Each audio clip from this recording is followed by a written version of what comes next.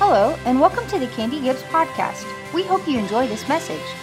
For more information about upcoming events, this podcast, and for other resources, visit candygibbs.com.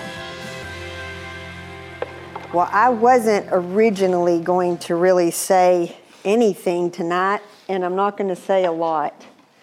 But while I was preparing for this weekend, and one morning in my quiet time, I haven't read Jesus Calling in a while, and I was sitting in my den having my quiet time, and I looked over and I was praying for you, and I picked up my Jesus Calling book, and so I'm going to read you what was on that day on October 19th. But as I've been thinking about this weekend, I was thinking about all of the different places that we probably come from.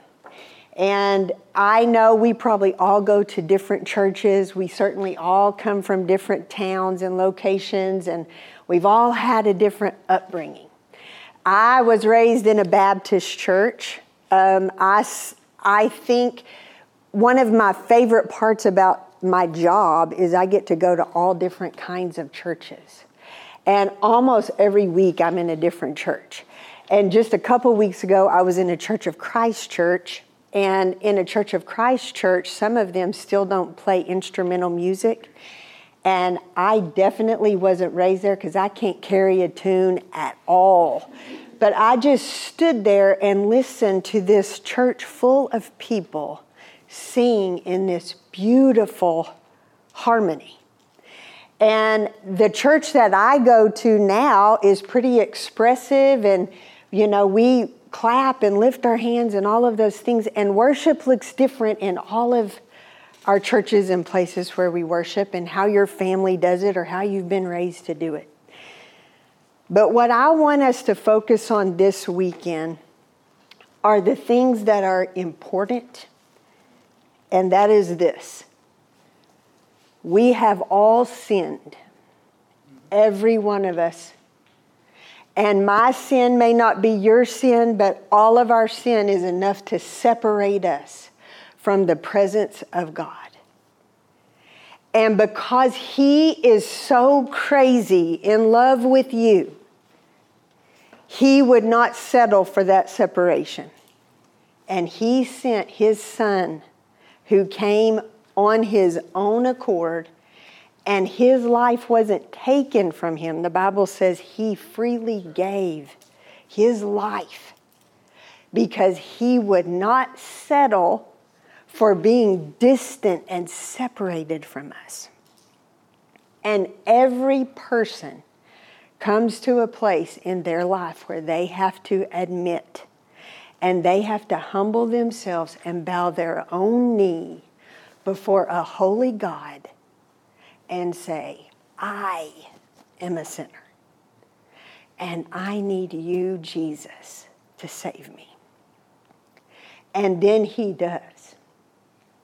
And it begins this incredible relationship that can go as deep as you are willing to allow it to go. Because He will spend every moment of every day for all of eternity focused on you. And then once you accept Jesus, then the next thing you do is you declare it publicly, and you're baptized.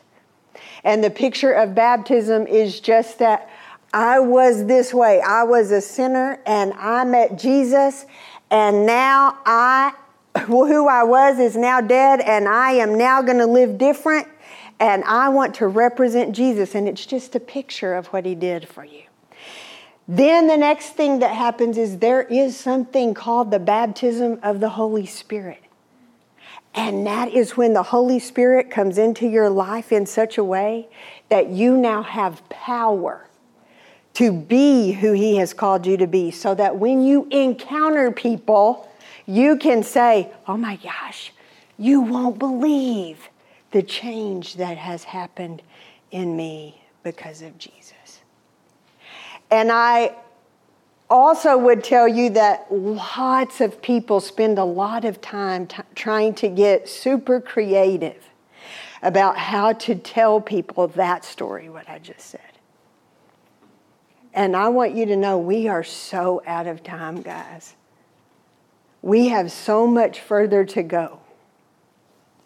If you are in this room, this is not the first time that you have heard that message. If you are in this room, this is Jesus saying to you, I want all of you. And I gave all of me so that I could purchase that. So if you have never made the decision to accept Jesus as your Savior, I want you to do it right now. And I also want you to know it has nothing to do with how you feel. It is a choice where I say, I'm going to believe it, and I'm going to be right in this moment, right now. I'm not moving from here without saying, I want you to be my Savior. So if you have never, ever done that, I just want you to raise your hand right now. Okay. Then every one of us in the room has accepted Jesus as our Savior. Now, I want us to spend the weekend asking Him, how can I move into a more intimate place with you? Because while we were singing that Hymn of Heaven song, all that kept going through my heart was, when I get there, I don't want somebody to have to teach me the song.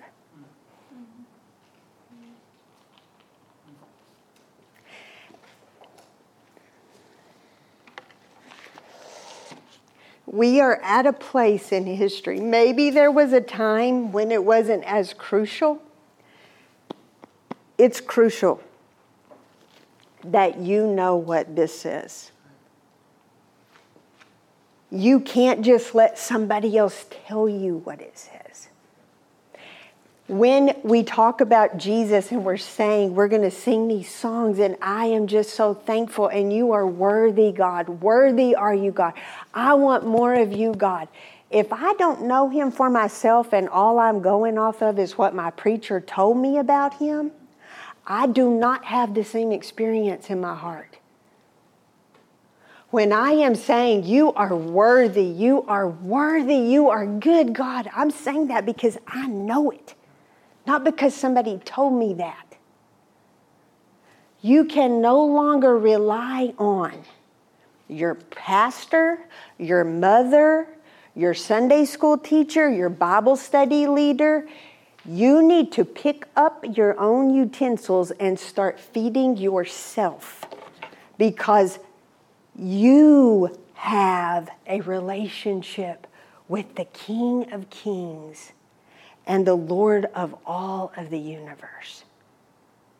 And He is willing to take you even deeper. So that is my prayer for you this weekend, that you will leave in a more intimate place with your Savior than what you came with. So we're going to give you in just a few minutes to do this little intimacy survey. And when you're doing your survey, I want you to know that I'm talking about your relationship with the Lord. And some of the questions you might be like, this seems a little strange. Don't let it be strange. Just answer the question, okay? And I want you to have a conversation with the Lord. And do you know that if you ask Him a question, He answers you? And maybe I'm just so simple-minded enough to believe that, but there's a lot of times I would be like, Lord, I need you to talk to me right now. And I just write down whatever comes in my mind and heart, and I know that God will speak to you just like that. So I want you to just listen, and I want you to imagine that this were the Lord talking to you about this weekend. Come to me with your defenses down, ready to be blessed and filled with my presence. Relax. I just want everybody to hear me say that again. Relax.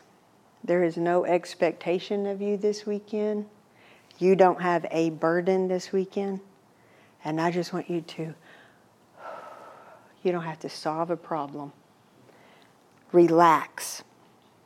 and feel the relief of being totally open and authentic with me. You have nothing to hide and nothing to disclose because I know everything about you already. You can have no other relationship like this one. Take time to savor its richness, basking in my light. One of the worst consequences of the fall is the elaborate barriers that people erect between themselves and others. Facades abound in the world, even in my body, the church. Sometimes church is the last place where people feel free to be themselves. They cover up with Sunday clothes and Sunday smiles. They feel relief when they leave because of the strain of false fellowship. The best antidote to this artificial atmosphere is practicing my presence at church. Let your primary focus be communing with me, worshiping me, and glorifying me.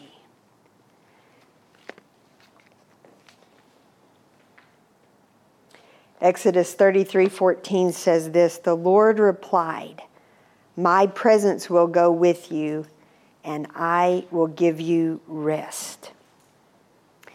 That scripture was the Lord responding to Moses, because Moses was leading the Israelite people. And they were just like us, and they didn't know how to do it right, and they made a lot of mistakes just like we did. And it came to this point where God said, you know what, Moses, the promised land is that way, and I want you to take these here people and take them over there to the promised land. And Moses said, I won't do it if you don't go. And one of the saddest things in the Bible to me, because I'm like, I hope I wouldn't have been like that. But the Lord said, okay, you know what? I want to meet with y'all, and I want you to come up on this mountain, and I'm going to meet with you. And do you know what the people said? You go. Moses, you go on up there, you talk to him, and you come back and tell us what he said. Because we are scared to go up there and meet with him. Now, the closest I can come in my personal relationships to how the Lord feels about you is my title of being a mom. And there is nothing like the love that a person feels for their children. And if one of my children ever said, I am too scared to go near her, that would be the most devastating thing that could be said to me, I think. That is the same way that the Lord feels about you. I just want you to come in. The word says, come into my throne room boldly. Just come in here and let me be your Father. Thanks for listening to the Candy Gibbs podcast. For more information and other resources, visit candygibbs.com.